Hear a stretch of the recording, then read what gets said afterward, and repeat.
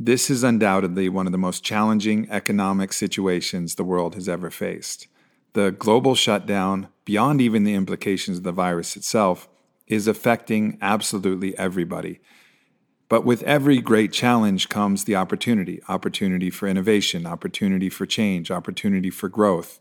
And I feel really blessed to have recorded this podcast with Seth Godin that I can release at this time, because a lot of us are just wondering, what next? What are we going to be able to do now? What are the other ways that we can generate income? How can we offer our services to the world in a way that we can become financially sovereign and not dependent upon large systems that are obviously, as we all see now, highly susceptible to macroeconomic conditions or pandemic conditions or anything that might be happening? Seth Godin is an absolute wizard. He's written 18 books. His specialty is helping lead people into what he calls freelancing, what I like to term the Indapreneur journey. And you'll hear myself and Eric Godsey talking about that. When I did the podcast with him, it was remote and my audio wasn't very good. So Eric and I are going to play the clips from Seth and discuss our own thoughts and opinions about how you can utilize his wisdom to reach your potential, and now particularly more than ever, reach a place of financial sovereignty. So I hope you enjoy this podcast with Seth Godin, myself, and Eric Godsey. And if you're looking for more details on the steps to take to follow your Indapreneur journey, there's a free ebook and video that Eric and I made, and you can access that at aubreymarcus.com/income. So enjoy this podcast with Seth Godin. Before we get started on the podcast, I want to introduce one of my latest sponsors, Pique Tea. Now, I'm a big tea drinker. I've been drinking tea with my mom since I was young. Maybe she got that habit when she was in Wimbledon. I don't know where she got the habit, but I've been drinking tea for most of my life. And I drink tea that has caffeine in the earlier parts of the day. And I drink almost every single night, tea before I go to bed.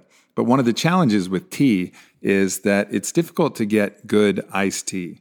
Right? You can brew your own and then put it in the fridge and then put ice in it later. And that's one way to do it. But there's really been no way to have tea on the go available. And that's something that Pique Tea has solved for. They made tea crystals that are easily mixed in any water. So iced tea of any variety is now available on the go. And you don't have to buy giant bottles that are mostly water and a little bit of tea. These come in convenient stick packets, and you just pop them open, you pour them in, and it's the best tea. They are triple toxin screened for metals and pesticides and mold. They have 12 times more antioxidants than some of the other teas that you can find on the market. And another great thing, especially for the time that we're in right now, is they have a whole line of fasting teas that have been led by Dr. Jason Fung, who's an expert in intermittent fasting. And this is a great opportunity to start to try fasting and try intermittent fasting. And they have a variety of different teas just designed for that. So they have the matcha green fasting tea, and then their ginger green, and then their cinnamon herbal, all fasting teas. And all of these teas are super convenient and super high quality and super easy to make, whether it's hot or cold. So I highly recommend checking them out. And of course, everybody can use your support at times like this. So go to piquetea.com, piquetea.com. That's piquetea.com. And then enter the code Aubrey for 10% off your order. Or you can go to piquetea.com/Aubrey. And once again, you'll save 10% on all of the tea products with that code Aubrey. That excludes just their Pu'er fermented tea products.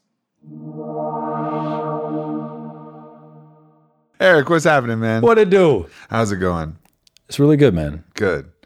So I brought you in here because I recorded a podcast with business legend Seth Godin, and I recorded it digitally, which is something I normally don't do. And my audio quality is pretty awful, but he has some real gems of wisdom. And since we've been working with a lot of entrepreneurs through our Fit for Service and through all the programs that we're coming out with, I thought, why don't we just sit down here and listen to some of his gems and then riff on those and talk to everybody about them. Sounds good. I'll say yes to every opportunity. Let's do it. Yeah. Let's do it. So we're going to play these clips for you guys, and you're going to listen to Seth talk, and then you'll listen to the response from Eric and I, and we'll just make our way through this thing. And again, apologize for the quality of the sound. We did our best, but I think it's going to come out all right. Me too. All right, let's go. Well, I think it's worth starting with a distinction between freelancing and entrepreneurship. And entrepreneurship is a special thing. Entrepreneurship is building an entity bigger than yourself, where you make money when you sleep and where you don't do any of the jobs. That your job as an entrepreneur is to hire people to do every job so that you only have the job of hiring people to do every job. Freelancing, on the other hand, which is something I get to do every day, is using your own two fingers, using your own spirit to make something that only you could have made. And freelancing is a job without a boss. And freelancing can only scale by getting better clients. It doesn't scale by spending more time because you'll run out of time. And what that means is that we are creating this economy where some people who have a job without a boss have hired the worst possible boss themselves to do the worst work for the worst clients, right? This is the person who's working for $3 an hour on Fiverr or whatever, doing grunt work. But you can move your way up. And the way you move your way up is by standing for something and by serving people in a way that only you can do it. So there are coaches who make $20 an hour and there are coaches who make $2,000 an hour. And both coaches are doing similar work, but they might be doing them for different people. Or they might be in the business of connecting others, because if you can connect people, then you're doing something that starts to feel more like entrepreneurship. You're not on stage at every moment. So I'm excited about this growth of, call it the gig economy if you want, but really disappointed that so many people are getting trapped working to make a social network happy or working to make a mesh company happy when they'd be better off finding the 20 clients, that's all they need, and choosing wisely as opposed to just racing around looking for likes and followers. All right, so he has quite a bit in that clip. And I think the first thing is he's drawing a distinction between an entrepreneur and a freelancer, which is the word that he uses. And I think that's really interesting to just realize that there's a lot of freelancers, and it's a name that we've decided to change to Indepreneur, someone who is like an independent entrepreneur, because a lot of freelancers are calling themselves entrepreneurs because they like that name better. And freelancer sounds transient and sounds like, doesn't sound as sexy. So I think that's why people are calling themselves entrepreneurs, but they're really not. They're really just offering their own services and skills. Yeah, and I think to set the stage, like the reason this is so interesting and why we want to talk about it is there are so many other options for how to be in the world in a way to make money. And it's not just going somewhere and exchanging your time for the 9 to 5. And the only story that most people have been given outside of the ordinary world, which is the 9 to 5, is the entrepreneur story. And we're really excited to talk about this freelancing/entrepreneur story. Yeah, and when he talks about, the gig economy exploding, when you're looking at some of those numbers, we were doing some research and it was showing that freelancing gig/entrepreneur economy is at like $1 trillion. $1 trillion. $1 trillion. Like, just let that kind of soak in. Like, there's room. And so we have all of these different pressures from society, from our parents, all these different things that tell us that we have to go one way or another. And entrepreneur is now kind of one of those challenging but established ways that you can do it. It's like being like a restaurateur. Like, you open up a restaurant and people are like, I don't know if that shit's going to work, but nonetheless, like, it's like, well, maybe it will, because we've seen it happen. And same with entrepreneur. But I think there's not a lot of people that really trust that you can be a coach or provide your service, or, as Seth was saying, standing for something and serving people in only the way that you can. Right. Which I think is really what, the ultimate fruition of this is all about. Yeah, and my dramatic spiritual part of me truly believes that everybody has a thing that they are a teacher at if they truly pursued their passion in, and that everybody at their core has an entrepreneur spirit. Some people's entrepreneur spirit is to be an entrepreneur, but I think most people have a thing that they would want to be teaching if they were courageous enough.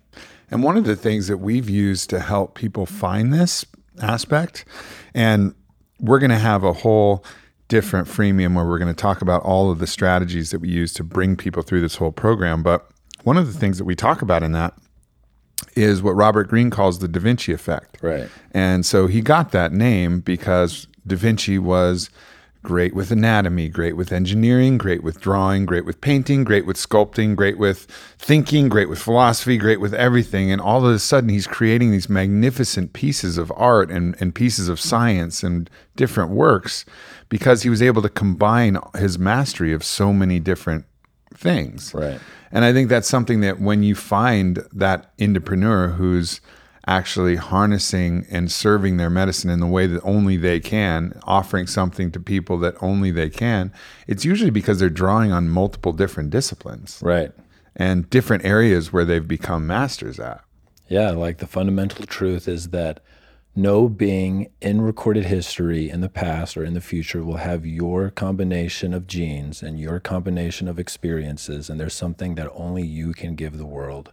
And if you find the disparate parts of your experiences and your skill set and you bring them together, there's a unique thing that only you can do that you are the best in the world at. And that's that thing that I think is going to fill us with the most enthusiasm, Right. fill us with the most passion, get us fired up to get out of bed every morning and serve that, because it's, if we don't, nobody else is. And I think Right. that's something that Seth's going to talk about, a little bit more as we go on. So we might as well do that. The last thing I wanted to touch on is really he's saying here is like, all you need is 20 clients. Yeah. There's that 1,000 true fans idea, which I think is a good idea. And he'll get into, yeah. And he talks about that as well. But really in this clip, what he's saying is 20 clients. 20. And then you have a lifestyle where you're actually doing exactly what you want to do, doing the thing that only you can do, and you're sustaining yourself. 20 people, bro. Yeah. Wow. It's very attainable. It's very attainable, very possible. And whether that starts as like a side hustle, as Gary Vee would say, or whether you go straight into it, it just shows you, like, with the $1 trillion industry and with Seth saying something like you just really need 20 clients, which is accurate, then it really just starts to become possible. Yep. And I think that's what people need. People need to have that, just a little bit of that hope and belief, like, wow, this is real and this is possible and I could fucking do it. And it's never been more attainable than now, because of the rise of social media and the rise of the internet. Truth. All right, let's hear the next clip. The first thing is the hardest part about coaching isn't coaching. The hardest part of coaching is getting coaching clients. There's only two kinds of people who already have a coach, in which case you have to get them to quit their coach and pick you, or people who don't have a coach, in which case you have to persuade them that they need a coach. And neither one of these things is easy. It's not like selling an ice cream cone where people make a new decision every day. With that said, there are really only a dozen basic human drivers, maybe fewer than that, things that deep down people actually want. And most of us are immune to buying something that shows up and directly promises us one of those things. So you'll see a full-page ad for a purse or a cosmetics from Chanel or whatever, some luxury good. And what the ad does not say is, showing up to people at your high school reunion will make you feel good. You should buy this. That they're much more indirect than that. And that we seek the gym not because a physique all by itself on a desert island would help us in any way, but because it makes us feel good to look good in front of certain people in a certain time.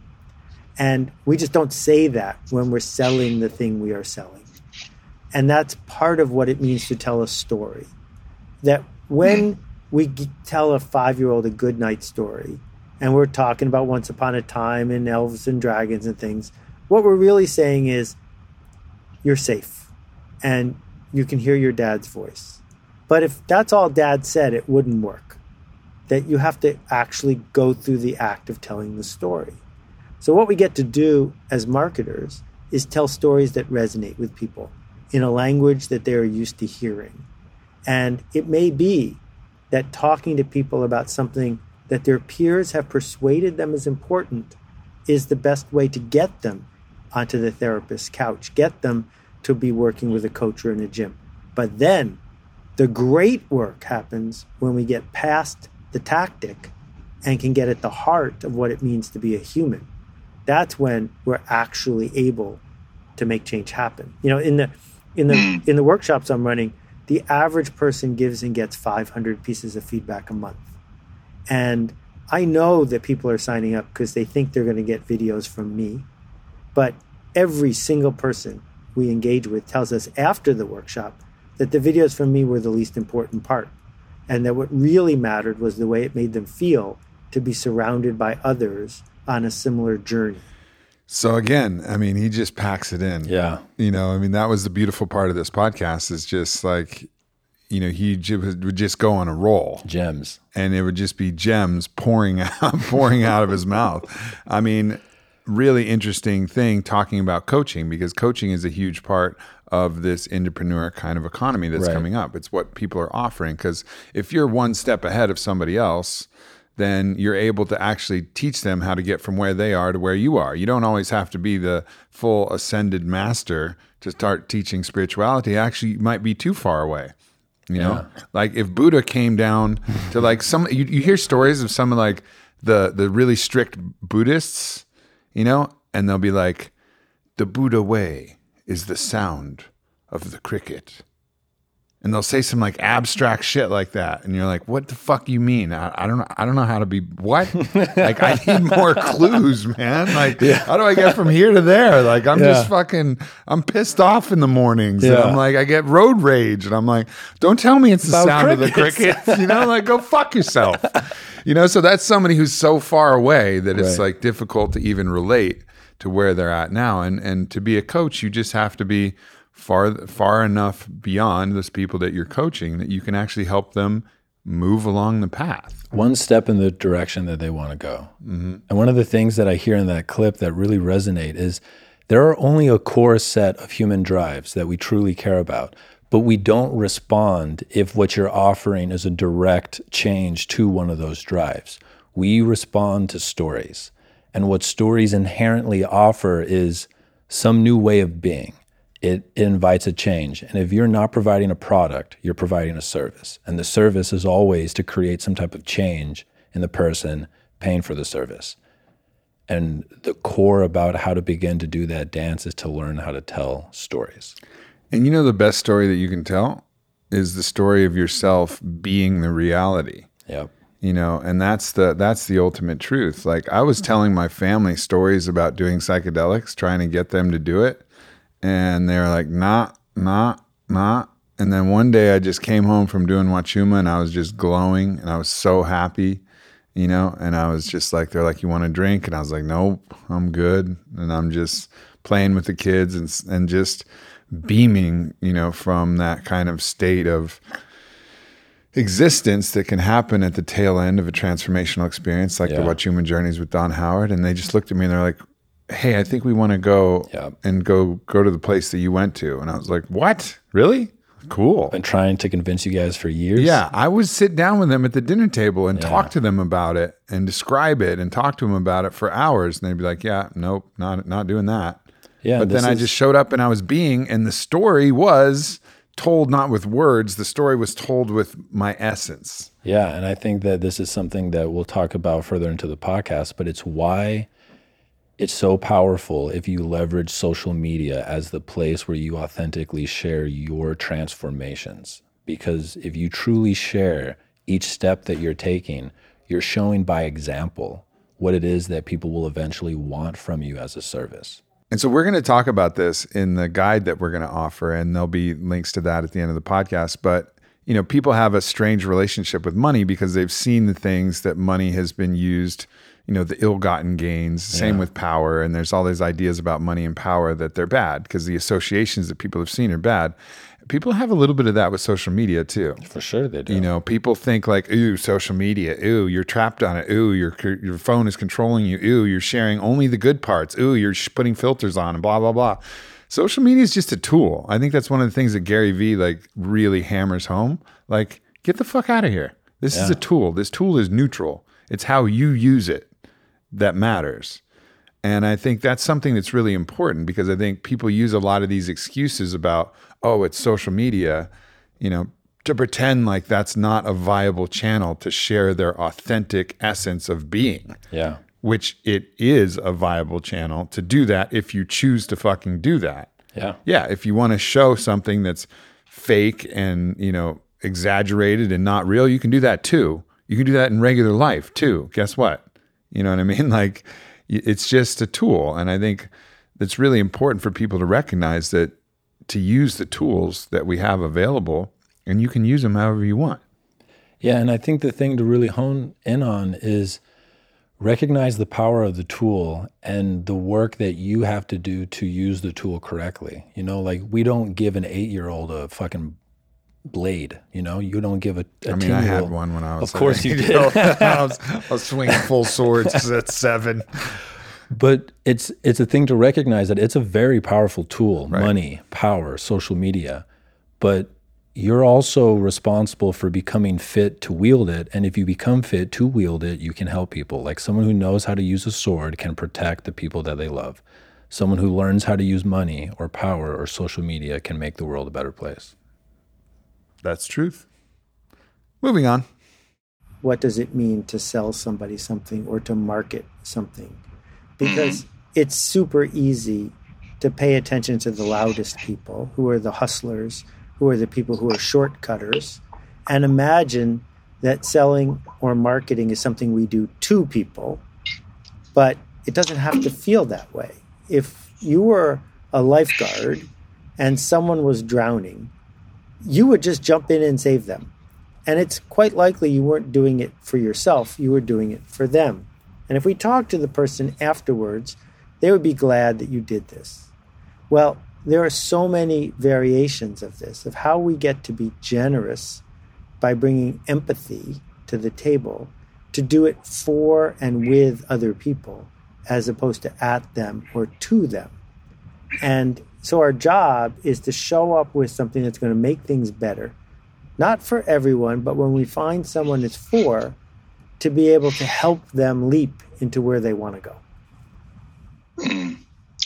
What is your opinion of as it concerns the ethics of marketing? What is your opinion of, let's say you have a product or service that you genuinely believe, if not borderline know, obviously we can't know anything, but believe with the utmost epistemological certainty that it is going to be beneficial to a particular individual or type of individual.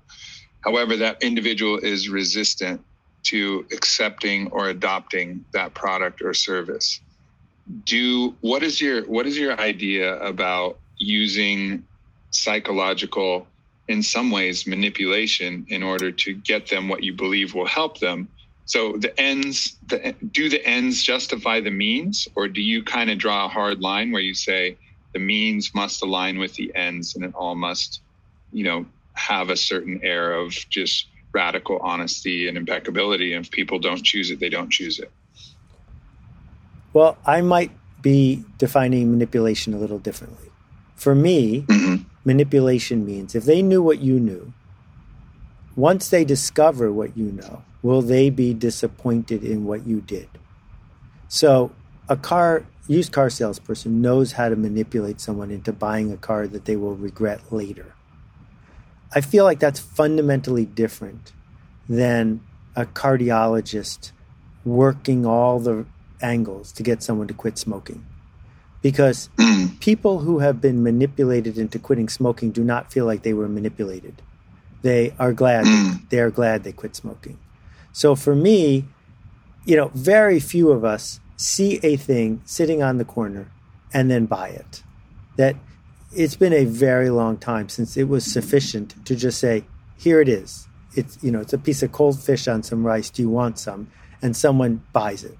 that it is way more likely that we are telling a story, that we are touching deeply into what they believe, what they want, where they're going, who they are, and most of all, who their peers are and who they want their peers to be. And when we do those things on behalf of someone else, then they're not being manipulated, because when they're done, they're glad that they did it. And so I draw a very bright line between people who are doing something that they would never do if they weren't getting paid for it, that they would never do if there wasn't an upside for them, and people who are bringing something to others and they would be happy to do it even if it wasn't their job. And a great example, if we look at how this idea has spread, is Alcoholics Anonymous. Now, the thing about them is they're anonymous. We don't even know where their headquarters are or who's in charge. I don't think they have an ad budget. Maybe they do. But the point is, Alcoholics Anonymous is a brilliant marketing effort. It has changed the lives of millions and millions of people, 100% peer-to-peer. People engaging with others, not at them, but with them. And so if you can change lives that deeply at that scale for free, just imagine what you could do if you're in it to build a business. Covers a lot there too. He starts off with that lifeguard story, and I think this is a story that you really resonate with because I've heard you talk about it quite a bit. Yeah. So one of the most tragic things that I've seen in the last maybe 5 or 6 years is dozens and dozens and dozens of quote unquote spiritual people who have something beautiful to offer the world, who will not do it because of their shitty stories about money. And they really have a skill that if they gave to the people around them, it would be akin to a lifeguard saving someone from drowning. And to not do that because you won't look at your stories about money, or that you believe that to sell something or to market something is inherently bad, you are not serving your medicine to the world. And I know so many people who are my close friends who are in poverty because of their stories about money.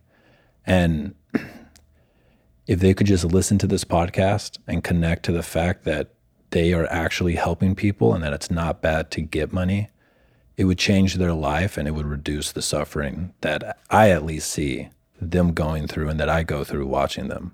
I mean, and that's one aspect, people who have resistance to sharing their story in a way that they would charge for it. But man, there's so many people who have resistance to just sharing their story, period. Yeah, it was the main thing in our workshop. When we were going through that workshop in Tulum for Fit for Service, like so many people were just so hesitant to share their story. And everybody has something that they can share. Maybe they recovered from an addiction. Maybe they have dealt with heartbreak in a certain way. Like all of these human things, they're all human things. They're all things that are like part of being a human being.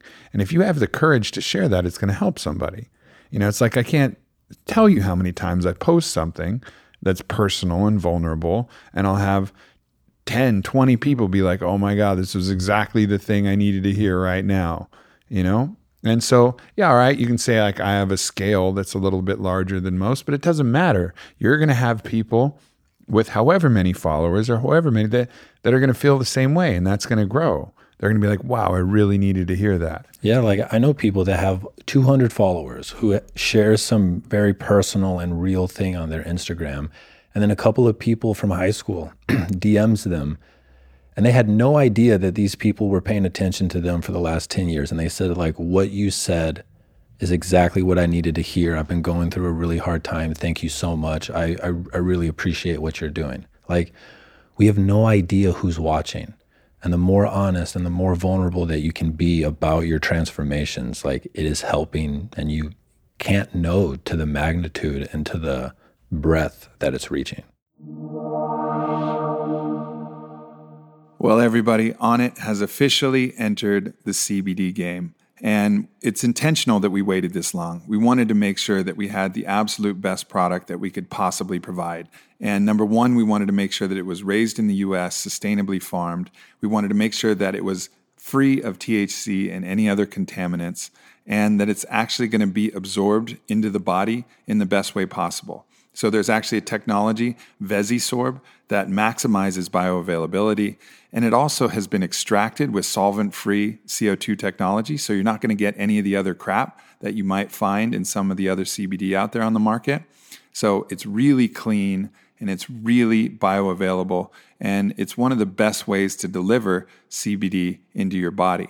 And the way that CBD works on the endocannabinoid system is really universal. There's so many different things that we're finding benefit, from recovery to cognitive function. I use it before I go to bed to help me sleep, to help me rest, to help me manage stress. There's just so many ways that CBD is effective. And I'm confident that, we finally solved the puzzle to be able to deliver CBD of the highest quality. So check it out. Head to onnit.com/Aubrey to save 10% and look at our new product, Total Hemp.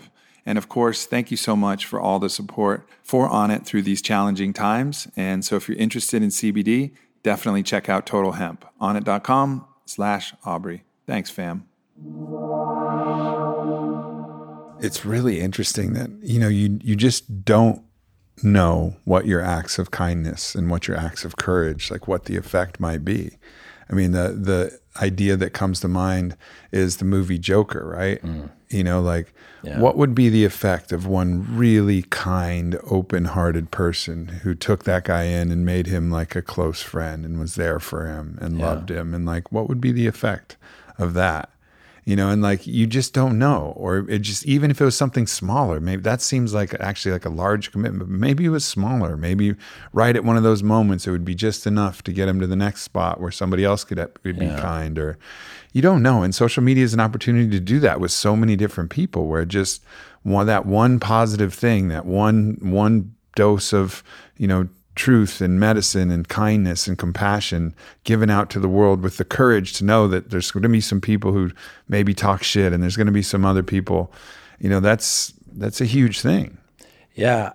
I was watching a horror movie with some friends, and one of my friends does not like horror movies. And by the time that we got to the end, the only thing he said, and I thought it was really poignant, and I thought about it for a while, and what he said was, if anyone in that movie had made one act in love, it wouldn't have happened.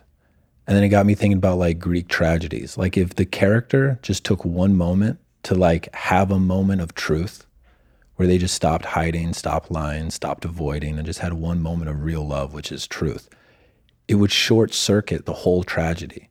It would short circuit the entire horror movie. It can only get to the real nasty parts step by step by not being in truth, not being in love, and that sharing your truth is you have no idea the effect that it can have. Yeah. I mean, I thought about that when I watched the final episodes of Game of Thrones, right? There were so many characters, and if any one of them would have shown Khaleesi genuine love, she may not have, had that final ride on Drogo and burned the whole city down and been so consumed with the lust for power, because she would have had love as a viable option. But in the denial of love as a viable option, well, you choose power, that sweet, sticky surrogate, that makes you feel important, but it doesn't fill you like love does, but it's a nice alternative, nice quotes, it's an alternative that you can actually seek. And that's why those two disparate choices that you can make, love or power. And this is a deeper point, but I think the way to dance with power or money or social media properly is you have to have this self-love. Because if you I think the reason why we have all these stories about these things corrupting is that if you try to use that tool to fill the void inside of you, it's just going to be bad for everybody involved. And no doubt. The way to use the weapon is to have the self-love. No doubt. There's also another story that comes to mind, referring to the lifeguard thing. A lot of people may feel I don't even care. I don't want to help people. It doesn't matter. And Ram Dass tells a story about he met up with a person who was yeah, I don't care about helping people. I'm never going to help anybody. I don't want to help anybody. And obviously this man had been betrayed by a lot of people, and he had his own trauma about it. And Ram Dass was oh, curious. This guy says he's never going to help anybody. So he's okay, let's go for a walk. And they're going through a walk down the streets of New York. And Ram Dass identifies a place where he's going to actually trip himself and trip himself so significantly that he's going to really fall down unless the other guy helps him. So he had to like fully commit. He's like, I can't fake a trip. I got to really trip myself. Yeah. So they're walking side by side, and Ram Dass trips, and he's going to fall and eat shit on the concrete. And the guy then, of course, as he sees Ram Dass falling and I'm about to crash into the ground, grabs him and helps him and lifts him back up. And Ram Dass smiles at him and says, I thought you're never going to help anybody. And the guy's like, shit. Like, you got me. That's beautiful. Like, in those moments, that unconscious thought, that is going to be to help somebody. And like, we can, our mind may say like, no, I don't care. From wounds and trauma. But what we're really drawn to is like, we see somebody falling, we're going to help. Yep. Like the hero is like underneath the surface. And as soon as we short circuit that kind of mental fog that we're in, and we allow that part to come out, it's going to come out. And we're going to want to help people. So we just got to recognize that underneath even that apathy, even that, kind of disconnection, there's probably a part of you that really wants to help people and really would at any given moment.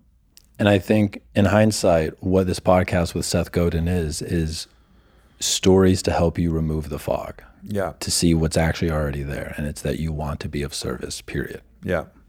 We got to talk about the second part of this, which is in which I was asking him the question about, whether if you know something's good for somebody, is it okay to use techniques or tactics to help get them to do it? Right. And I think he had a really elegant way of describing this, being that basically if they knew what you knew, would they want to do it?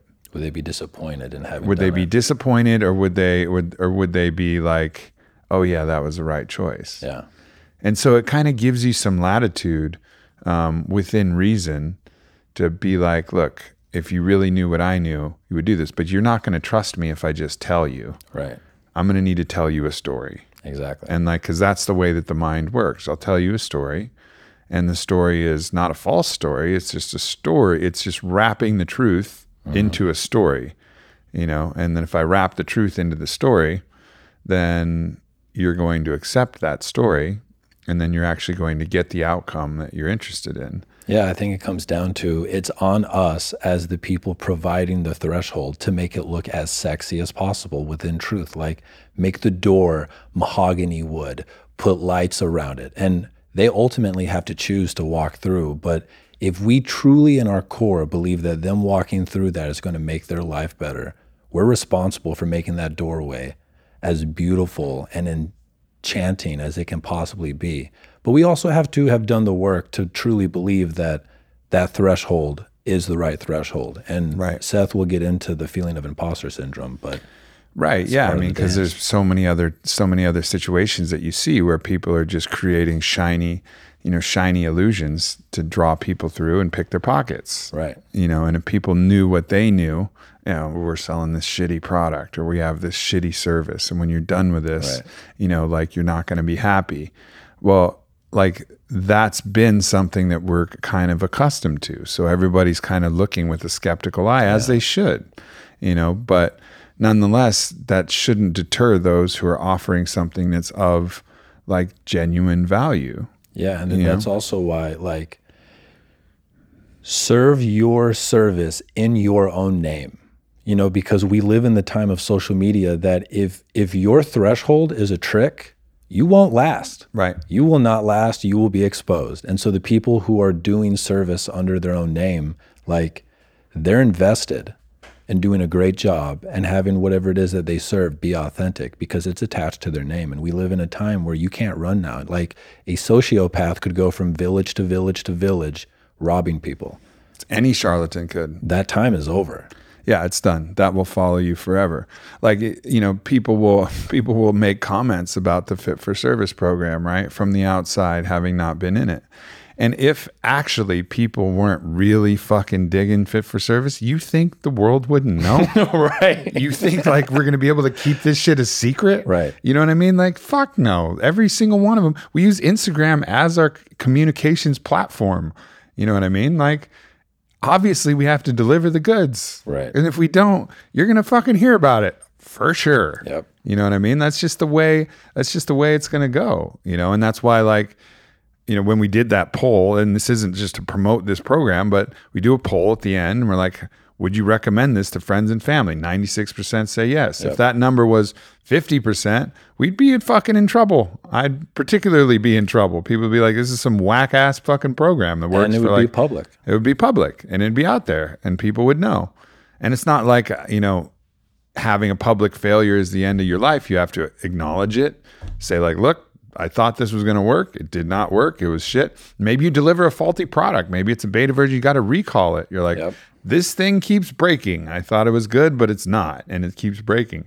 As long as you just attack that with truth, or let's say any program or something I did didn't work or it sucked, I'd have to just come out and say like, yo, hey, everybody, so sorry about this. This thing sucked. Here's all your money back. Like, Right. blah, blah, blah. You just address it and move on. Doesn't mean you shouldn't try. Absolutely. Like, don't let that fear of failure like prevent you from trying. You just know that you can do that, but you have to treat that with honesty. And you have to, as you're pushing it out, know that, look, I really believe in this thing. And yeah, he's going to talk about that more, about this idea that if you feel 100% confident in what you're doing, you're either playing too small or you're a sociopath. Well, let's roll the tape. In the marketing seminar that we run, this is one of the core tenets. So imagine there's a stand-up comedian trying to make a comeback, and his agent gets him a gig. Great gig, he says. 400 people, New York City. So the comic goes there. He brings his best material, and he's up there, and he's just hitting all his marks, and no one is laughing. And for half an hour, he's doing everything he knows how to do, and no one is laughing. And at the end of the show, the agent comes up to him sheepishly and says, well, I made a mistake. It was an Italian tour group, and no one here speaks English. Right? Now, it's not the comedian's fault. The comedian didn't do a bad job. The comedian was just telling the wrong jokes to the wrong people in the wrong way, in the wrong language. And so part of the empathy of marketing is to say, I don't know what you know. I don't want what you want. I don't believe what you believe, and that's okay. But let me try to understand who you are and where you're going before I even tell you what I made, because it might not be for you. And if we're not comfortable saying it's not for you, then we can't possibly be a marketer with empathy. Nobody is marketing something for everyone. So the thing that I hear in that I think is one of the most important things for anyone who's trying to start sharing a service is your message is not for everybody. It's not even for half of people. It's not even for 10% of people. It's for a very specific set of people. And you have to learn how to tell that story to them. And the thing that I've learned personally is I always imagine giving advice to the version of me that's 10 years younger. And whatever that archetypical boy was, there's thousands of people out there like that. And the response that I've gotten by what I've done shows that that's true. And so you find your true audience by, I believe, talking to the version of you in your past that needed the wisdom that you have now. And really honing, not trying to be something for everybody. There's a quote, when you try to talk to everybody, you're heard by no one. You know, and I think that whatever it is that your service is, recognize it's not for everybody. Mm. I think one of the things that this brings to mind for me is I know some people who have a pretty good Instagram following. Whitney was one of them. So, you know, Whitney had, 100,000 and change some followers, and it was stuck there for a long time because she started putting out all of her content about relationships and female sexuality, everything that she's been working on through Wednesday and her coaching programs and everything like that, and putting out way fewer photos of her in bikinis, right? So her follower count was static. Every day she gains 150 followers, she loses 150 followers, gains 150 followers, loses, not growing at all. Mm-hmm. And then she would be frustrated, like, fuck, I'm putting out all this good content, but I'm not growing. But I'm like, but you are. Because what you're losing is you're losing people who are not interested in the insightful comments about relationship, which is your career, which is your path, which is your entrepreneur journey. You're losing the people who aren't interested in that. Right. And, and are interested in something that you don't want to offer anymore. Right. And you're gaining people who are interested in that message that you're putting out. So you're refining and honing your audience. And maybe that means your audience shrinks. That's okay. Because it's going to be shrinking down into like a gravity, into a nexus of people who really give a shit about what you're talking about. Right. Even if it went down to 20, like Seth Godin says, it goes down to 20. But those 20 people are like, man, this dude is fucking putting out, or this girl is putting out some amazing content. Well, you win. Yep. Like you've done it right. So don't try to just please the masses with everything you're doing. Try to find that group that's really going to resonate with what you're saying.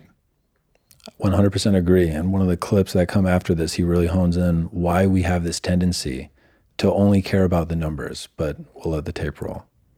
I mean, it's not high school. And high school cursed a lot of us.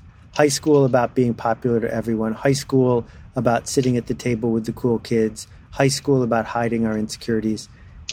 The one lesson that's worth remembering from high school is when you found your people, maybe it was only 3 of them, when you found that group where you were welcome, everything was better. And that's what we've built now with the internet, is that there's more than 1 billion people, but you only need to be trusted by 1,000 true fans, as Kevin Kelly would say, to make a fine living. And for most people, it's far fewer than 1,000. If you have 10 coaching clients, you're fine. If you have 20 coaching clients, you're too busy. I mean, it's not that many people. Yeah, that's straight on the money to what we're talking about. It's just like finding your people. Yeah. Some people are maybe going to be loved by the whole high school, and they're going to be fucking prom queen and prom king because they're putting out a general message. And we see all these people. And if we compare our numbers to these people putting out these general messages, I mean, fuck, I've looked at some of this stuff, and I've looked at people who have just millions of followers and been like, man, I could do that. But it's like, but it actually, to me, it's not my truth. It's like not the content that I would want to put out. It's content that's different than mine. So, all right, maybe I'm not going to grow as fast as these other people, and maybe I won't be ever as big or as have the broad numbers, but the people who follow me will really care because they'll vibe with what I'm saying, and like that's okay. They'll be my people. 100%. And like that's the thing that we have to really remember. I just want to pause for a quick second to remind everybody there's a free ebook and free video that Eric Godsey and I put together to help support you as an Indepreneur along your journey. It's called Rise of the Indepreneur, and it's available at aubreymarcus.com/income. It's totally free. So if you're curious in the actionable steps to take from here, definitely check that out. aubreymarcus.com/income. Enjoy the rest of the podcast. A thing that I think about a lot is beware the audience that you create because they might eat you. And it's this idea that if you're anything other than who you truly are to get your audience, once your audience gets to a certain size, if you ever have the awakening where you're going to start to be who you are, they might fucking eat you. Like I feel for a lot of celebrities who have to be other than what they are to get their audience. Like the definition of an actor or an actress is to play some other role. And so there's millions of people that expect them to be something other than what they actually are. And when they meet these people, they're just in this constant state of getting a reflection back at them that's not them. And that to me has this like tragic Greek quality to it. And for any of us who are going to use social media to share our message, if you're anything other than who you are, you might get eaten by the fakeness that you put out there. Yeah, because you're training people to have expectations of you in a certain way. I think that's why it's so important for, like, let's say you're a musician and you've been putting out the same kind of material. Like, I think it's good if you feel called to put out some new shit. Like Kanye put out a gospel album. He's going to put out, if he puts out a fucking country album, he can do whatever the fuck he wants. But you know what's important about that? Is he's going to have millions of people, maybe tens of millions, maybe hundreds of millions of people talking shit. But guess what? Like, he's doing what he wants to do. Right. And he's like taking all of that audience that could eat him and just giving him this fodder and saying like, yeah, go for it. Chew on this. chew it all up, it all up like fucking bubble gum, because I'm going to do what I want to do. And then, at some point, you know what? I'm going to circle back and I'm going to make those fucking club bangers that you like from me so much. But for now, I'm on this gospel country kick, and that's just what I'm going to do. And it's like to have that metal, that internal metal, to allow everybody to chew and just chew and chew and chew and chew and chew and be like, well, you ain't chewing on me because I'm doing what I want to do, and this is on you. And that's genius. Like when we look back on those type of people's lives, it's genius. Yeah. Like your soul is going to fuck with you if you don't express it authentically. There's a quote from the Gospel of Thomas. That which is within you, if you do not bring forward, will destroy you. That which is within you, if you bring forward, will save you. Mm-hmm. And I think that that's this core here, is that if you don't bring forth what is within you, your soul's going to have a fucking time with you. Yeah. I think we've all been there, where we've denied the expression of that thing that we know that we need to do, and then it's just a subtle pressure from whatever that higher force inside ourselves is. And then we release it, and then it's just this, oh man, thank God. Oof. And then grace comes. Grace. Yeah. Roll the tape. If you're going to make anything happen in the world, whether you're a freelancer, whether you're a writer, whether you just want to lead a social movement, you will make change happen. You might change a non-client into a client. You might change an unfit person into a fit person. You might change someone who is insecure to someone who is secure. But we make change for a living. That's what we do. And change has an ugly little brother, and his name is tension. And it begins with the tension of it might not work, or the tension of I'm going to get left behind, or the tension of I'll make a mistake. And when we show up with change on offer, we are inflicting tension on people. Because once we show up in the world, when the Tesla came out a bunch of years ago, it broke every Mercedes in California. Because if you were busy driving a $75,000 Mercedes and feeling good about yourself, the existence of the Tesla broke your car. Yeah, well said. And it creates tension, well said. Right? And the tension is, should I get a new car? Well, I just bought this car. What will I tell my husband? And blah, blah, blah, blah, blah. So we invent tension on purpose. And the question we need to ask ourselves, if we're going to be in a community, whether to make a living or just to make a change happen, which tension are you trying to make? Who are you trying to cause tension with? And are you comfortable enough in what you are bringing to the world that you are willingly going to inflict tension on people as you do it? Yeah, so the really powerful thing that comes up in me when I hear that clip is to offer any type of change in the world, you create tension not only in yourself by the act of whether or not you think you can do it, but you're creating tension in the people that you care about that you're going to help, because you're showing them their life can be other than what it is. And it reminds me of alchemy. Like the only way to get to the prima materia is through some type of pressure or some type of cooking or some type of dissolution or some type of fire. And if you're going to offer a service in the world, which I think all of us on some level are called to do so, that the fact of that is that you will be in tension, and the people you care about will be put in tension by what it is that you're offering. And you have to be willing and heroic to answer that call. Yeah, I mean, you can think about it subtly, like maybe just, be honest with yourselves here. As you're listening to this, maybe you really don't care that much about recycling. But when you see both of those bins, at an airport or somewhere else, it creates tension. And that tension of the guilt of like, well, fuck, I better put this in the right one. You'll pause, you'll take extra time, You'll make sure that it's in there. And if you fuck it up, you'll think about going and digging back in that trash and like rescuing it and putting it in the other one.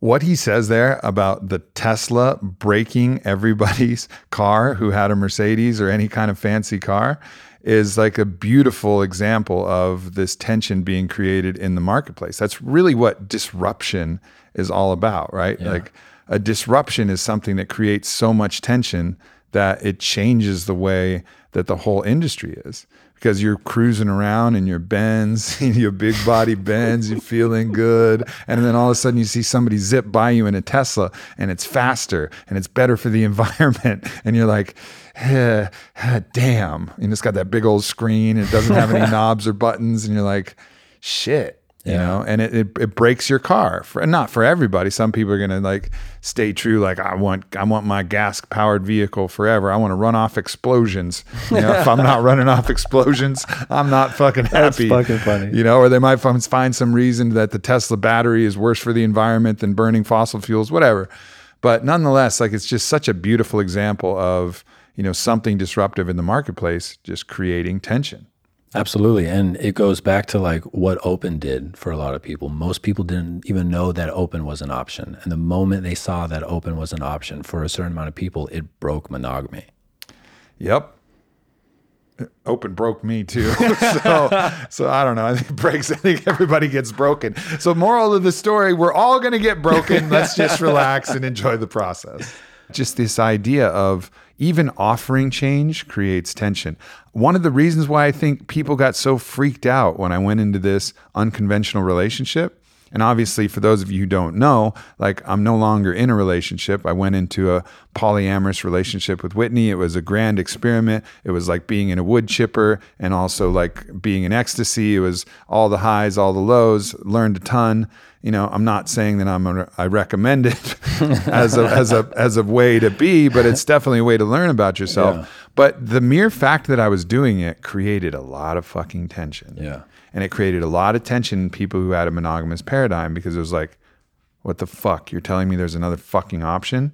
And I was like, yep, there's another option. And it's not easy, you know, but there's another option. And there were some people who hated me and still hate me just for the fact that I created the tension of creating an alternate option. Yeah. You know, because they'd been stuffing their own repression and their own lack of passion or whatever the thing was that they wanted from a polyamorous relationship. But they've been stuffing it. And then I was like, well, you could do it. It could work. And you can still be really close. And they're like, it's possible. I'm not saying it's easy, but it's possible. And just that tension alone caused so much anger and so much vitriol. And I think that's what any new kind of idea does. It creates this tension like, what?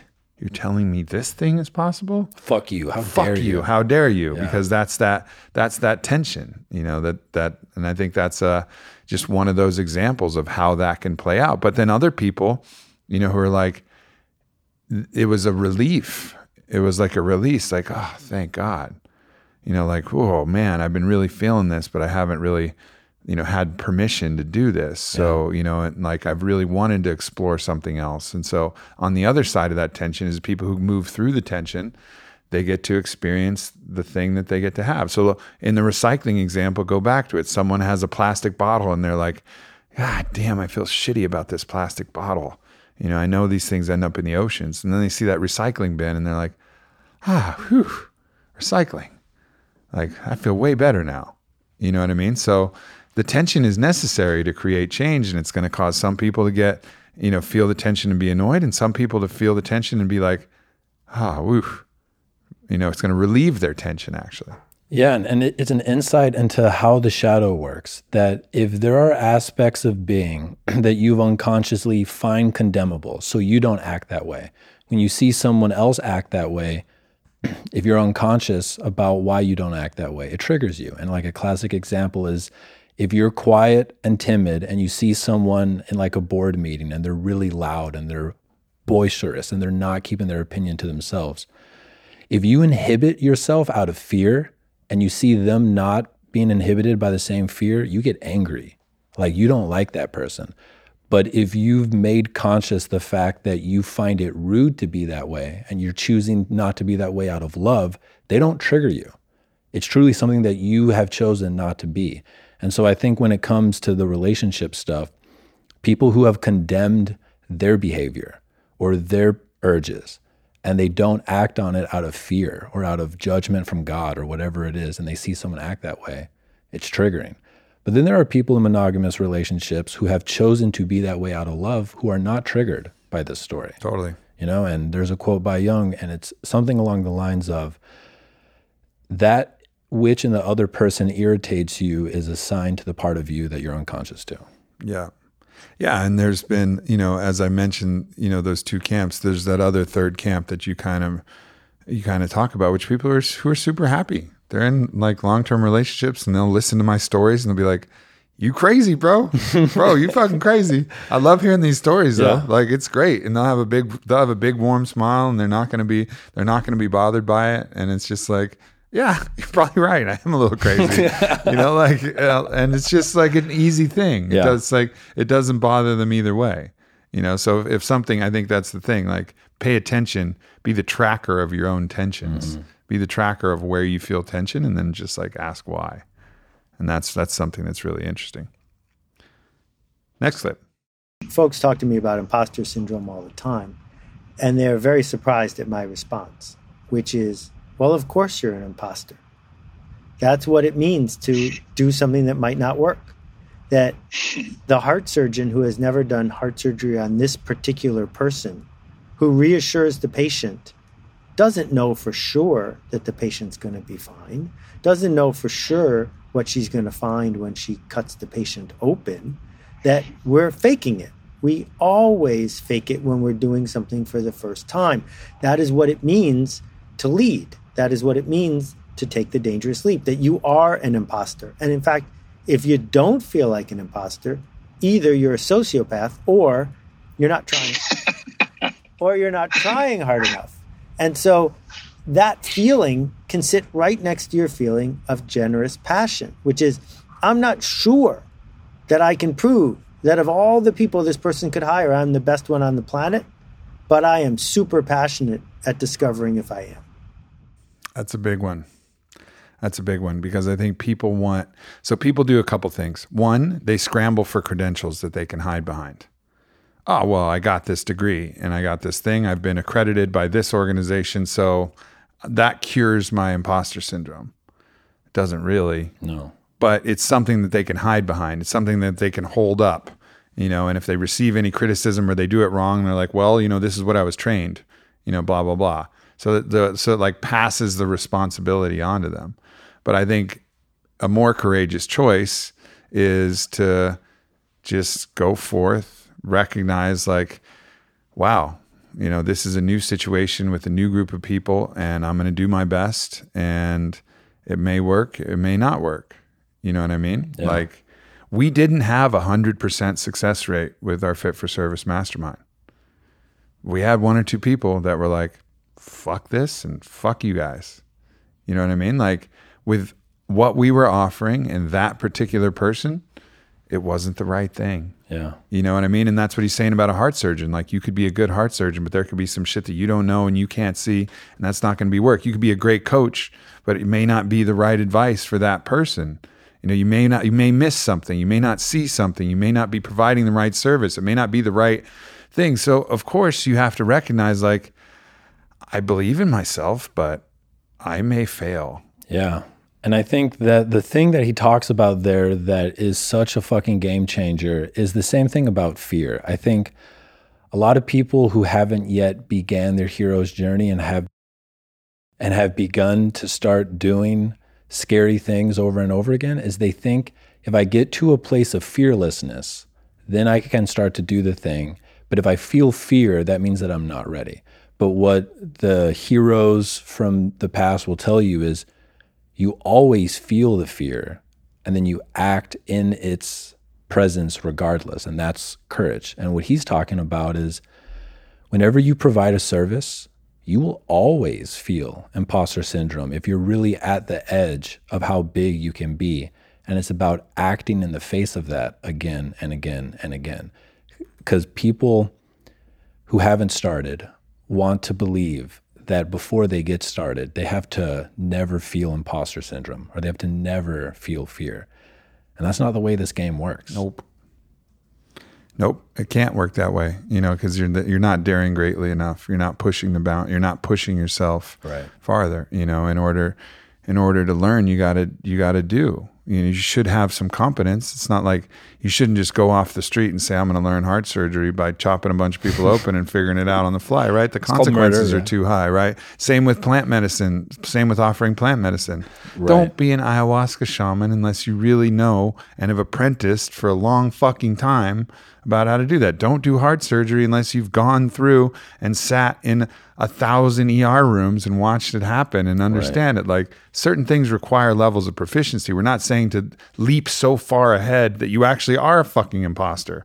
Like, are you a heart surgeon? No, but I stayed at a Holiday Inn Express. Like, that is not sufficient actually to do that, you know, but there's certain things that, you know, you want to be able to push. If it's writing or if it's coaching or if it's these things, like, you got to push a little bit. And in all things, you got to push. But I'm just saying, have enough proficiency, have the respect and the kind of reverence, the reverence for the craft, that you actually do dedicate yourself to it before just going willy-nilly and having your life be a fucking mess. But be like, I'm going to be a fucking life coach.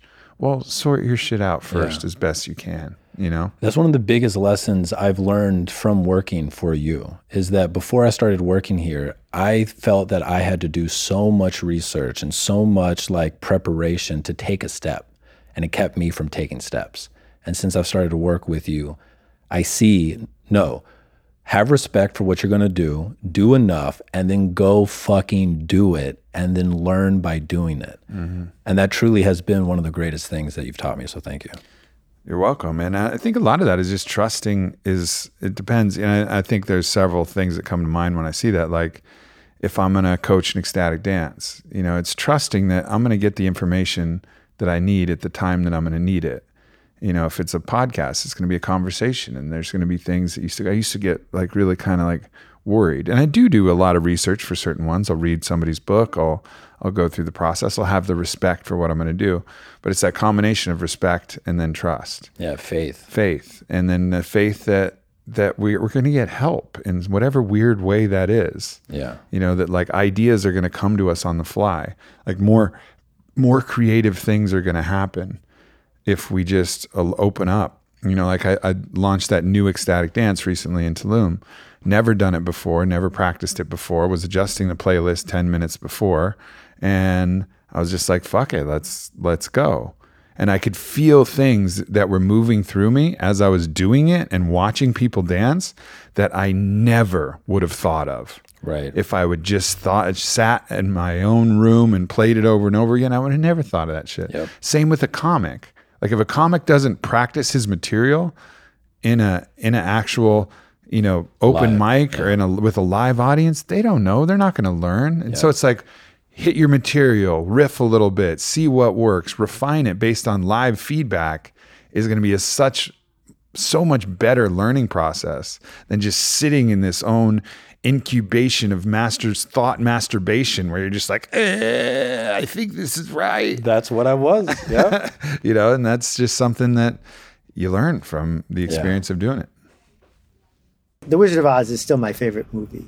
And at the end where he's handing out the diploma to the Scarecrow, you know, you could print out your own diploma, not fraudulently, but just to tell yourself that you have a permit, to tell yourself that you have a license to do this work. And, you know, I started with a couple other people, a business in college that became the largest student-run business in the U.S. And I'm stunned that everyone doesn't do that. You've got your room and board covered one way or the other. Why aren't you running 10 different side gigs? It doesn't have to be a business.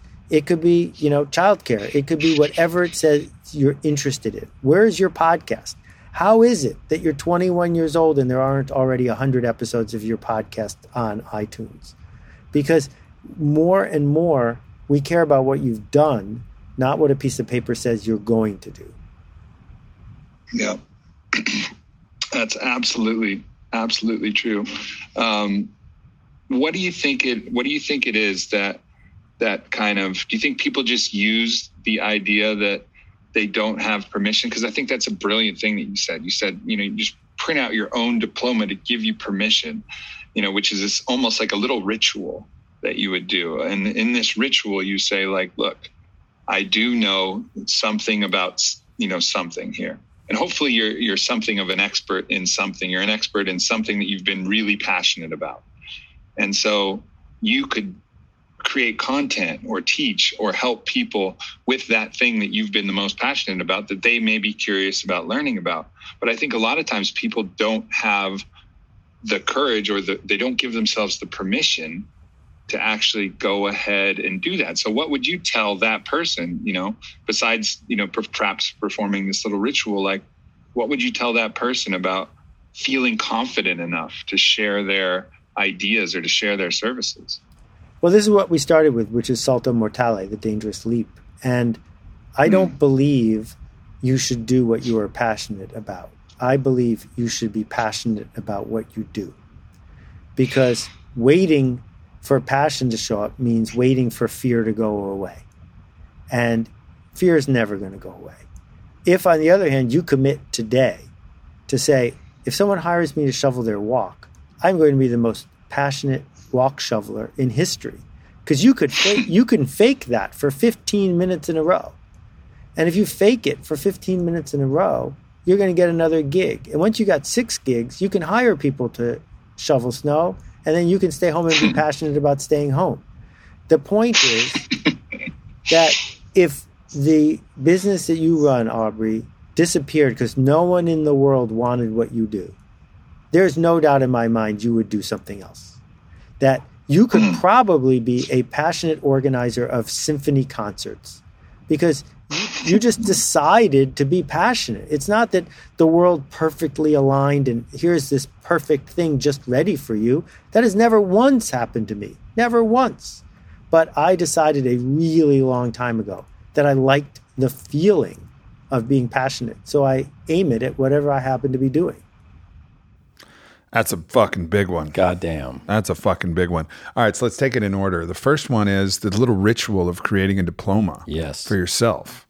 Like I was just talking about how people scramble for these accreditations from different, places that give them excuses and give them basically permission to do something. But when it's from somebody else, it's like, I can hide behind this thing. Let me pay $200,000 for somebody I don't know to give me permission to do what I would already do. Right. And, that's one way to do it. But the problem is the whole education system is, and I think there even may be a clip on the education system coming, but so I won't go too far into that but the whole education system is fraught with problems because all of the material is old. The world is moving really fast. So whatever you're going to be learning from that in all that process with all that money, it's probably not the best info anyways. So if you're actually learning in the best way possible by listening to the most current podcasts, by reading the best books that are just coming out, that are like the latest research, the latest info, and then you still need permission, just take the little ritual of writing yourself a little permission diploma. Yep. And I think that's just a beautiful idea. Like, and print it out and put it next to your desk or wherever you do your work. Exactly. Yeah, make it as beautiful. Or leave it in your desk. It doesn't fucking matter. This is for you. This is for you to like a little ritual to give you permission to move forward. Amen. And then the next one, obviously, is this idea about passion, right? Because I think so many people, like, you'll hear a writer, like, I'm just the writer, and Stephen Pressfield talks about this relentlessly, the writer who's waiting for the muse to hit. And Stephen Pressfield's like, fuck that. I show up every day at 9 a.m. and so the muse knows where to find me. Yeah. You know what I mean? Yeah. Like, I don't like sit around waiting for this magical thing called passion to happen. I just decide I'm going to show up. And, I think the way that Seth talks about it is a little different. He's just like, passion is a choice. Passion is a fucking choice. It's a way of being. It's a way of being. And if you are that, and if you choose to be in that way, you're going to create positive results that are going to allow your entrepreneurial journey to then potentially transition into an entrepreneurial journey or potentially transition into something else even greater. But you'll be also practicing the art of passion. One of my favorite stories my mom tells and talks about all the time is I used to hate doing the dishes. I still hate doing the dishes. But one day I was just in a particularly good mood and I decided to create this this battle with the dishes where the sponge was a sword and the dishes were enemies. It was my own like Don Quixote moment after we had a family of 7, so there's a lot of fucking dishes. And it was my turn to do them. And I was like, you know what? I'm going to just go at it. And I'm going to make up a tale of how I'm slaying these giants and whatever with the sponge and with the soap and with all of this. Yeah. And she just watched me, and I was fully engaged, and I was happy, and I was enjoying the process. And I was just kind of like a lucky choice, but like looking back, I could probably do that all the time. Alchemy. I could choose that all the time. I still don't. If I have to do the dishes, like I still kind of just like grind through it. But I could probably do the same thing. 100% you could. And it's the power of stories. Like what changed there is you told yourself a different story. And I think it's by Nietzsche, and the quote is, "We are all greater artists than we realize." And like we are literally creating our life through our stories. And it's Viktor Frankl's quote too, and it's the last of the human freedoms is man's ability to choose his attitude in any given situation. And that can be literally applied anywhere to generate passion. Like we have that gift to tell a story about whatever, and we can transform the mundane to the profane through intention and story. Yep. And that's the choice that we have always. So don't wait for passion, be passion. Yeah. And there was an interesting part about fear there too that might be worth bringing up, because what we're talking about is I obviously wasn't afraid of doing the dishes, but like he was saying waiting for passion to show up is waiting for fear to go away. Right. Or that people's story about why they need passion is that it will make fear go away. And what he's saying is, nah, fam. Yeah. Fear will be with you always. Right. So don't wait for a moment where you're so sure and so excited that you don't have any hesitancy. Like if you're passionate to speak in front of a crowd or sing, don't feel like if you still feel fear, it means you're not really that passionate about it. Like don't use fear as that tool to recognize that, move forward anyways. Dare greatly. Yeah. There's an Italian expression, salto mortale. And salto mortale means the dangerous leap, the leap into the void. And it's that feeling in the pit of our stomach just before we commit to something that might not work. And sometimes we have to, resort to a placebo or a meditation or a mantra. It doesn't matter. All that matters is that we leap into the void. And that persistent leaping, you can do that at work or you can do it when you're not at work. But for me, it's the leaping that makes it all interesting. Do you think that's where they get that leap of faith? Because the unknown, it's very difficult to just step slightly into the unknown because of just our emotional tendencies, that it tends to be just a leap where you have to be willing to risk something, maybe your ego, maybe your humility, maybe, obviously risking failure. Do you think that's why they call it a leap?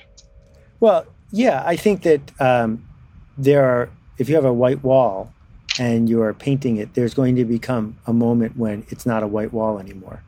When that brush touches it for the first time, it's a binary event. It is or it isn't. And lots of things in life happen super gradually. It takes 100 years to become 100 years old. But most of the decisions that we feel like we have to make, those are leaps. Maybe they're small leaps, but they're discrete. Yeah, that's a beautiful way to look at it, as that binary moment, that moment where you decide I'm doing it. And then there'll be a successive kind of infinite amount of other moments where you have to do some other thing. But in each individual event itself is its own leap. It's its own risk. And a lot of people who are seen by the outside world as being successful are simply successful because they figured out how to hack the leaping thing. Right? If you go to a public swimming pool, you will see that some people take 2 to 6 minutes to get in, one little step at a time, slowly acclimating themselves. And then somebody else just jumps in the pool. Because if you're going to get wet, just get wet. And all that drama didn't actually make it more comfortable for you to get into the pool. It made it less comfortable for you to get into the pool.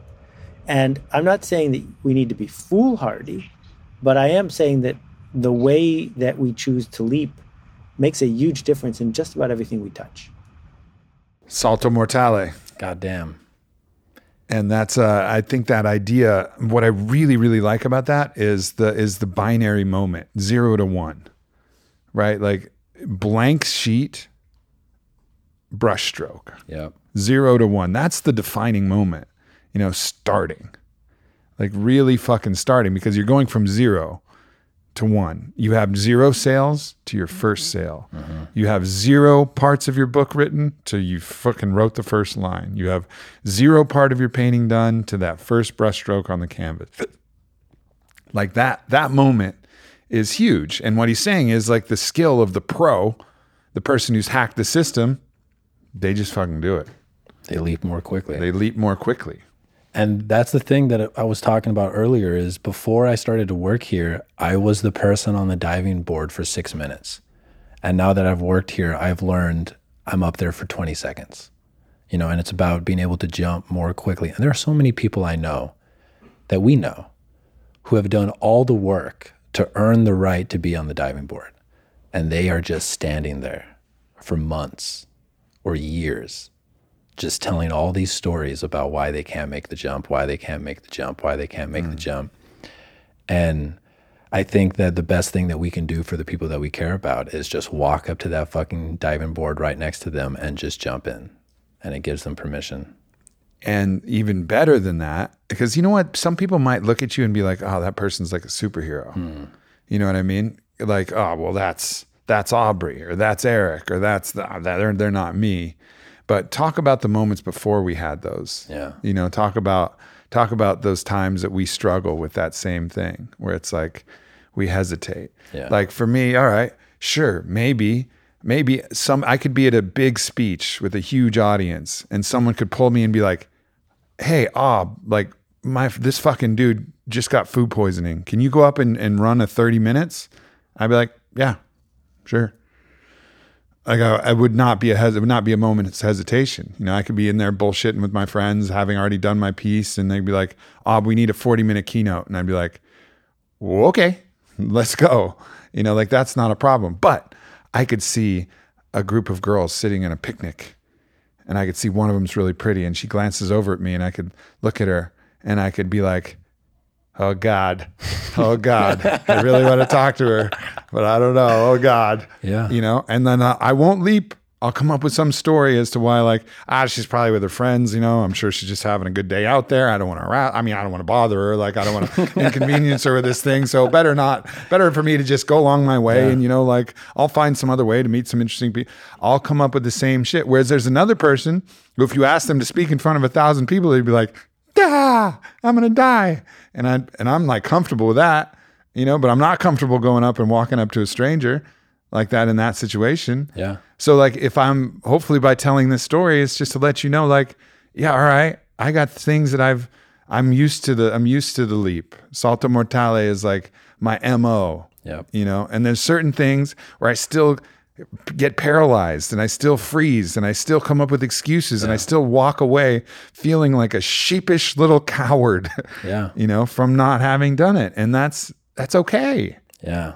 Before Fit for Service, I had told myself the story that I would never like run workshops or like do things in person in front of a large group of people because I have a stutter and I've had it since I was a kid. And so I had weaved this whole story about how I would never do it, how I didn't want to be in front of people, blah, blah, blah. And it wasn't until you made me a coach without asking me. You told me that like it's what I was called to do. And then I had to go show up for these people. And then I did it. And then I realized, oh my God, this is the most potent container to help people. Like it's so much more, like courses are awesome, they scale. Podcasts are awesome, they scale. But if you sit in front of 30 people and you share what it is that you have to share, I found by doing it that there was nothing more potent than that. But I had sat on that. I didn't even get on the diving board for like 8 years. Yeah, man. I mean, I think it's again like that classic Campbell quote, in the cave you fear is the treasure you seek. Like there's a very good chance that I'll meet that person that's going to unlock something. Who knows what my future relationship history holds, but there's a very good chance that I'm going to meet that person not through the usual ways that are comfortable to me, but that one salto mortale leap where I like catch someone and have that feeling like, wow, I think I really vibe with this person. And I go up and I just talk to them. Yeah. I mean, that would, if the universe was, if the universe was actually going to teach me something, it would teach me something through that way, right? Because that's the thing. And I don't know where that comes from. Maybe it's this fear of rejection. Maybe it's that I validate myself through, you know, and I've talked about this ad infinitum on many other different podcasts, but I validate myself through the love of particularly female partners. So even if someone doesn't know me and they reject me, then I take that very personally, you know, and more personally than I would if audience rejected me or somebody else. 1,000 people rejected. Yeah, 1,000 people. Like if one person looks me right in the eye and is like, ew. Yeah. I'm like, oh man. You know, it's just, I take that more personal, whatever my own pathology, because that's what it is. It's my own pathology. It's my own, you know, neuroticism about some certain things, my own delusion about the way that I'm looking at something. But if I get over that, and talking to Matthew Hussey, which is going to be a podcast that's coming up soon, has really helped me with that. So if anybody is like feeling what I'm feeling and they want advice on how to shift that thought, like definitely pay attention to the podcast I have coming with Matthew Hussey, because I can already feel that thing having shifted. I haven't got the opportunity to like play it out in the real world because the podcast was recent, but nonetheless, like unbelievable. And he's, you know, that's why he's one of the foremost dating experts.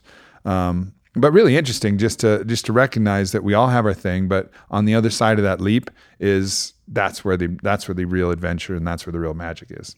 And there feels like there's this spiritual, energetic truth that the bigger the resistance you have to the leap you know you're meant to take, that by taking the leap, it causes this like ripple in time space that brings you the things that you've been seeking. But it's in magnitude to the resistance you have to taking the leap. Yeah, no doubt. All right, roll clip. Learning and education are not the same thing.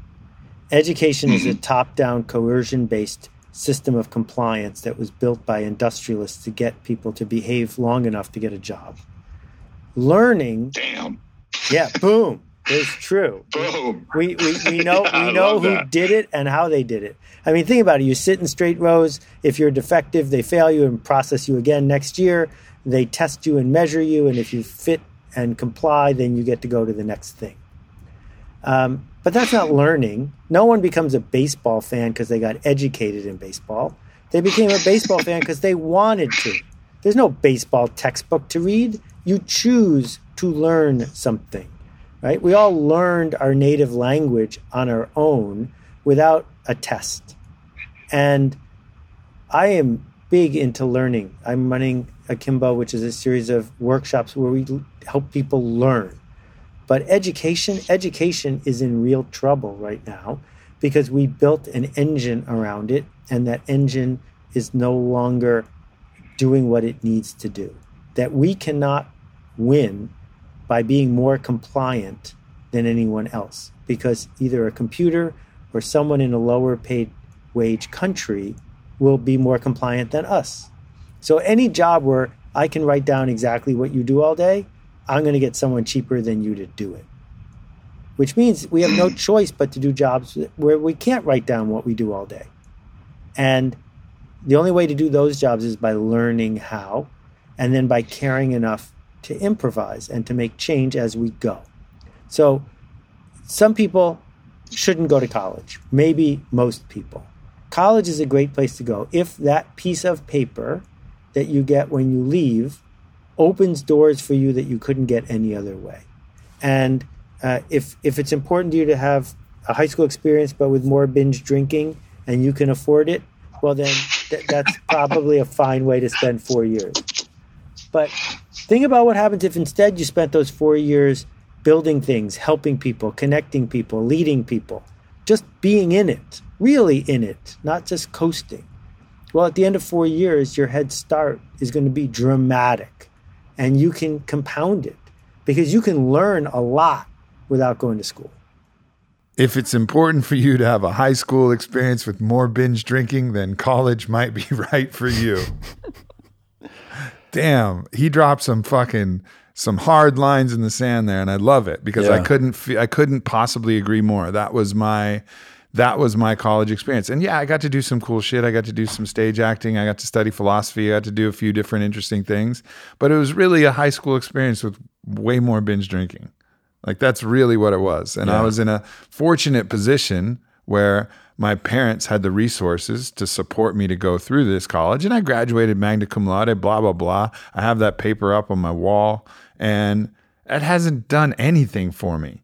Hasn't done a thing. So whatever that little piece of paper that I got didn't do anything for me. It just kind of bought me some time to figure myself out and punish my liver a little bit.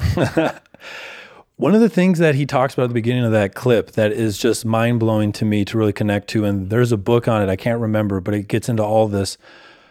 The education system has not been updated really in about 70 years. And the reason it was implemented was to get people ready to do factory work. And if you look at the way it's created, you're put into boxes, you're taught how to respond based off of a clock, you punch in, you punch out, and they're telling you what to know as opposed to teaching you how to learn. And one of the things that he talks about, and it's why I think the rise of the entrepreneur is one of the most important things we can be talking about now, is if what you do is a result of education, it means that we can write down exactly what you do. And if we can write down exactly what you do, you will be replaced by either a machine or by cheaper labor from another country. And if you want to thrive in the economy that we're in now, you have to learn how to be in a way that can't be written down. And the only way to do that is to learn how to learn, not to learn how to be educated, which is to be told what to know, and then you become compliant to what you were told. And look, I've hired hundreds of employees. We have 180 working here at On It right now. I don't look at the pieces of paper they've accumulated. I talk to them. I talk about their life experiences. I learn what they've learned. I understand what they're capable of. I figure out if they've cracked the code about how to be great at something, because if they've been great at something, then I believe that they can be great at something else. There's so many other factors, so once again, like, if you're thinking that you need that piece of paper, make your own fucking piece of paper, save yourself a bunch of money and learn some shit that's actually real and going to be actually helpful. And the only caveat there is if you legally have to go get the paper to do the thing you want to do, like if you want to be an accountant or you want to be a surgeon, we get it. Totally. But for 97% of people, whatever it is that you want to do, you don't legally need to go get that piece of paper. And it's something to really ask yourself, am I paying for somebody else to give me permission? And if so, can I give myself permission now? Yeah. Don't write yourself your own surgery diploma. That's not the way to do it. And back to the lifeguard, because most people who listen to this, most people who engage with you, only a couple percentage points of them actually do something, actually stand up and follow, actually commit, actually lead. So that's why I bring up the lifeguard story, because lifeguards are imposters as well, because you're never sure that you can save that person's life. And you're never sure that you're the best possible lifeguard in history. All you know is you're on this dock right now, and there's a drowning person right there. And if you don't want to jump in, don't jump in. But now that person who drowned, that's on you. And what it means is that you have the ability to try, to commit, to contribute. And if you don't take it because you're afraid, well, then you should own it. You should say, I selfishly decided not to put this idea into the world because I couldn't be sure.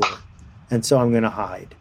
And there was a lot of hiding going on in the 1800s or the 1900s, but that's okay because you got paid to go to work and do what you were told.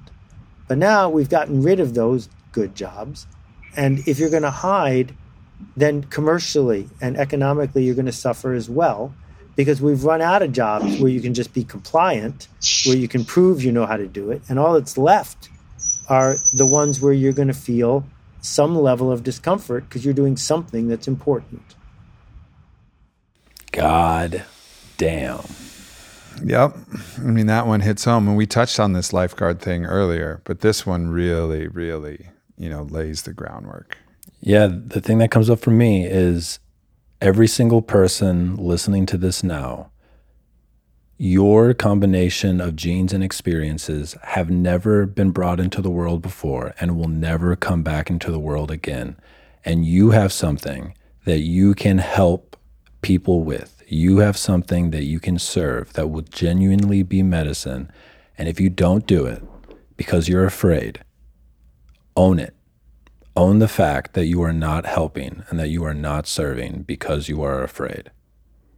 And I think that the greatest form of hell is when you arrive at that last moment of your life and you have to look your potential in the eye and you say, I was afraid. I'm sorry. Let's not be that. No. Collectively. And I think, there's always, no matter where you are, no matter how far you are, there's different parts of you that are still hiding, different parts of you that are still playing small, different parts of you that are still avoiding looking at those things that you should, and then sharing those things that you should, ways in which you're not being like the best lifeguard that you could be, that you're still up there on your Game Boy of intoxication or distraction or perpetual action or whatever. People don't use Game Boys anymore. I guess everything's on a fucking iPhone now, but you get the fucking point for people who used to have a Game Boy. All right. I know it's like referring to a CD player, some shit like that right now, but nonetheless, there's a way that you can do it better. And when we had those workshops, with people who are doing a lot of amazing things in the world, like the biggest part of the thing was to just jump in the water and share the thing that could be the most valuable for their peers, for their community. I have nothing else to add, man. Yeah, man. Well, look, Seth is, he's one of the most amazing individuals that, I've ever listened to. And also his dedication to put out a daily blog post for like years and years running. I mean, he's actually, somebody who's walking the walk that he talks. Impeccably. And that's really beautiful to see. And so I'm just, honored to be able to have that conversation with him and unpack it here with you. And that's been great. And as we said, for those of you interested in the guide that we're offering, go to aubreymarcus.com/rise. We're going to talk about like a step-by-step approach, a pyramid that can help you become an entrepreneur. So if that's part of your journey, it also applies in certain cases to entrepreneurs as well, but we're really focusing this on entrepreneurs, what Seth calls freelancers, the $1 trillion industry, and trying to help people become free to give what they're really here to give through that process. So again, aubreymarcus.com/rise, check it out. We've been working on it, and I'm excited to share that with you guys. Thank you, brother. Thank you, brother. Peace. I hope you guys enjoyed this podcast with Seth Godin. And once again, if you're interested in more actionable steps and how to support your own entrepreneur journey, go to aubreymarcus.com/income and you'll get a special video from Eric Godsey and I breaking down the steps along with an accompanying PDF. So that's once again, aubreymarcus.com/income. And definitely check out Seth's blog as well. Go to seths.blog, Seth's blog, and he posts a blog post absolutely every single day. And there's some amazing information on there. So be safe, everybody. Use this time to the best of your ability to birth that thing inside yourself that you've always wanted and help bring yourself to a greater level of financial sovereignty. I love you all so much, and I'll see you next week.